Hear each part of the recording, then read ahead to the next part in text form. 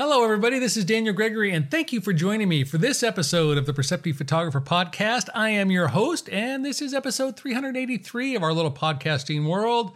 Today, we're going to be talking about language and some storytelling concepts in photography. But before we do that, just a quick reminder to check out the workshops I've got coming up, one of which is the Meaningful Image Workshop, which is all about finding and understanding your voice, vision, signature, and style. So this is not about gear and technique. This is about the heart of photography, the soul of photography, and the language of photography. So if you're struggling to understand the meaning behind your work, please check out that workshop. It's an online workshop, runs for about 9 months. I've got a couple of spots left in that workshop, but I would love to see those of you who are interested in finding a deeper connection to your work to engage with that. And also, there's a couple of spots left in the Harvest in the Palouse workshop, which is a workshop I'm doing in conjunction with the Photographic Center Northwest out of Seattle. We'll be leaving from Seattle and heading out to the Palouse here August 21st. So if you head up to pcnw.org, check out their summer 2022 workshops. You can get more information about that, or feel free to email me at daniel@danieljgregory.com, and I will be happy to give you any information about either one of those workshops. Okay, I wanted to talk a little bit about language, which is something we talk about a lot on this podcast. We talk about the language of photography, and it's also something that we see a lot and has become pretty common in conversations around photography, and that's the idea of storytelling. And we hear that a lot, that photographs need to tell a story. What's the story of the photograph? What's the intention and meaning behind the photograph? And so I wanted to talk a little bit today from a slightly different perspective on that, because even though I've talked about this a lot, and we'll continue to talk about this a lot, because I think it's a crux element for a lot of us in our photography, I think it's important that we figure out different ways of communicating that in an effort to find a new entry point, a new understanding, a new access point to that information. When we talk about language, when we talk about just language in general, language is used to express an idea. It's used to share an observation. That's one of the things that language does, is it allows me to take what is within my own head and provide that to somebody else in a meaningful context, in a way of creating a shared meaning environment. So when we talk about photography, when we talk about the language of photography, when we talk about visual language, what we're talking about is crafting an image in such a way that we're able to express some idea. Now, the challenge is it doesn't have to be a grand idea.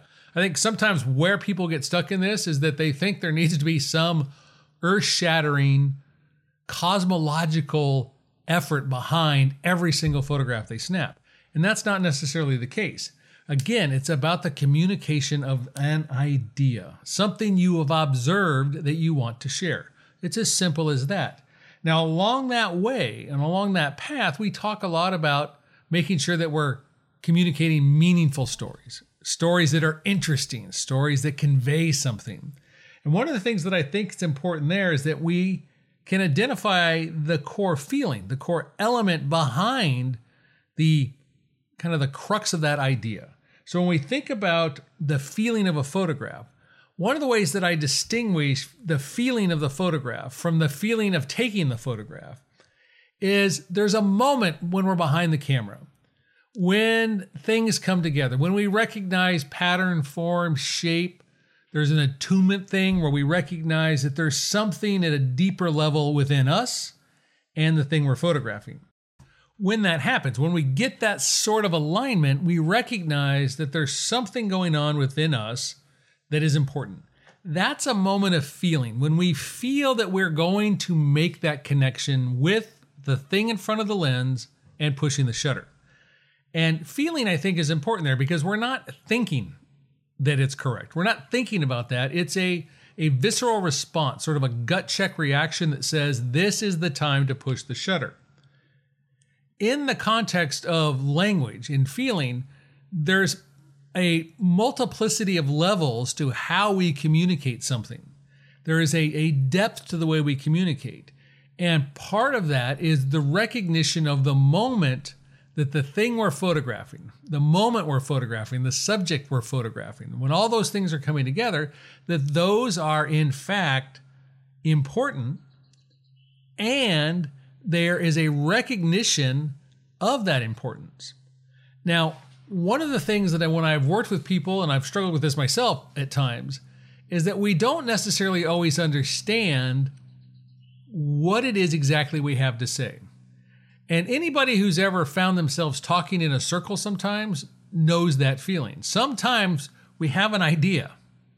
We don't have the clarity of the idea, and so we start talking. And before we know it, we've talked for like 45 minutes and we literally have no idea what we're talking about. Or you've started a conversation and you realize that you're now in left field, then you're in right field, then you have no idea where you are, and you even say out loud, like, what was my point? What was I talking about? There's a moment where we kind of can get lost within the language, within the idea. And that happens with our photography at times. I think we go out to make photographs and sometimes we do get lost in this sort of meandering approach to understanding the emotional feeling we're having and how that might relate to the idea that we're trying to express.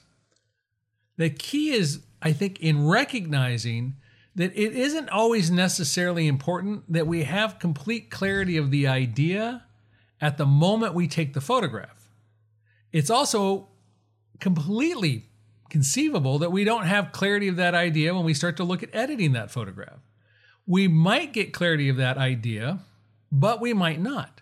And when we don't, I think what matters is that we stick with that notion and that idea. We stick with that photograph to try to understand what that is. It's also important, as I've mentioned many times before, that sometimes a photograph doesn't stand on its own. It needs to stand with a larger collection of photographs for it to have its full expression of idea. And part of the struggle as a photographer is recognizing that not every photograph is a single photograph. Sometimes it's a sequence of photographs, a series of photographs that ultimately convey the idea. And to put that burden onto a single photograph, I think, is sort of premature in our approach. And it also is somewhat of a basic interpretation or a basic understanding of necessarily how we express our ideas and thoughts. It's why sometimes people end up in mixed media arts. It's why sometimes people convert to painting instead of just photography. There's some other expression there that needs to happen for them to convey the idea in the meaningful way. And the photograph as a standalone object isn't doing that. But again, a multitude of objects pulled together can convey that idea.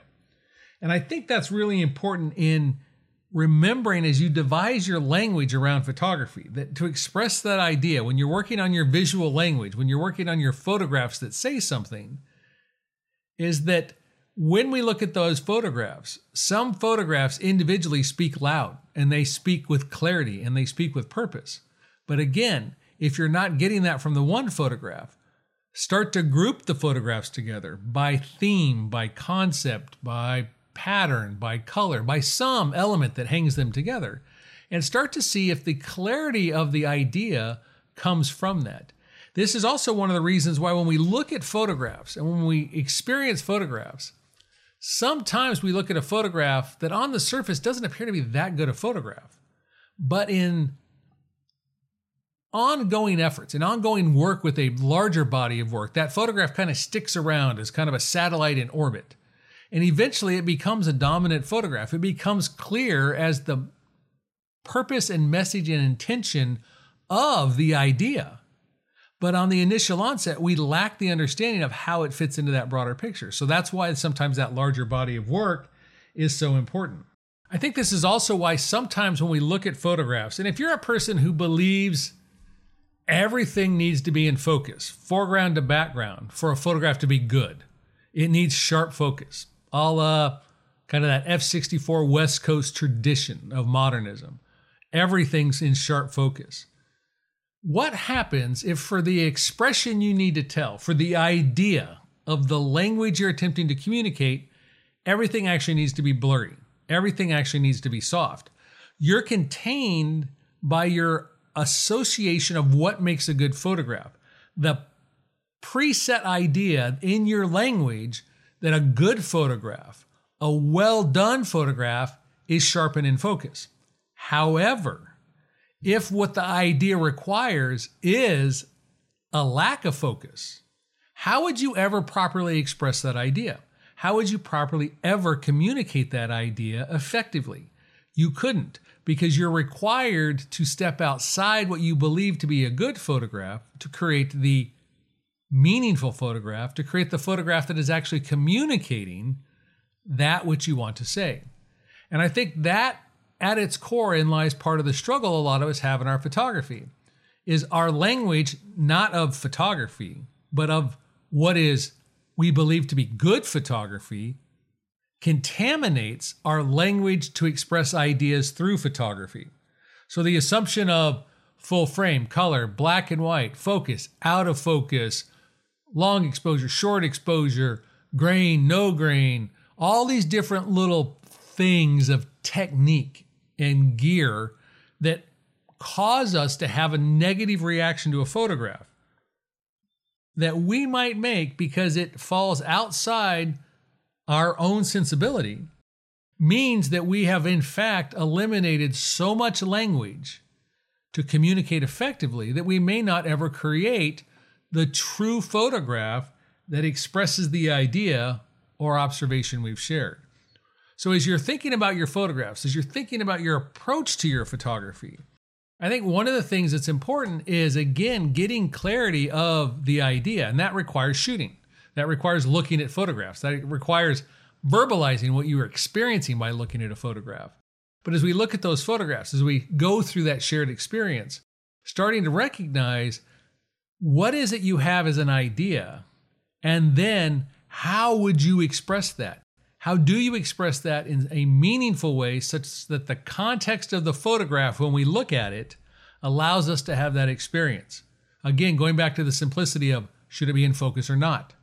Should it be in color or black and white? Should it be in muted colors? Should it be in saturated colors?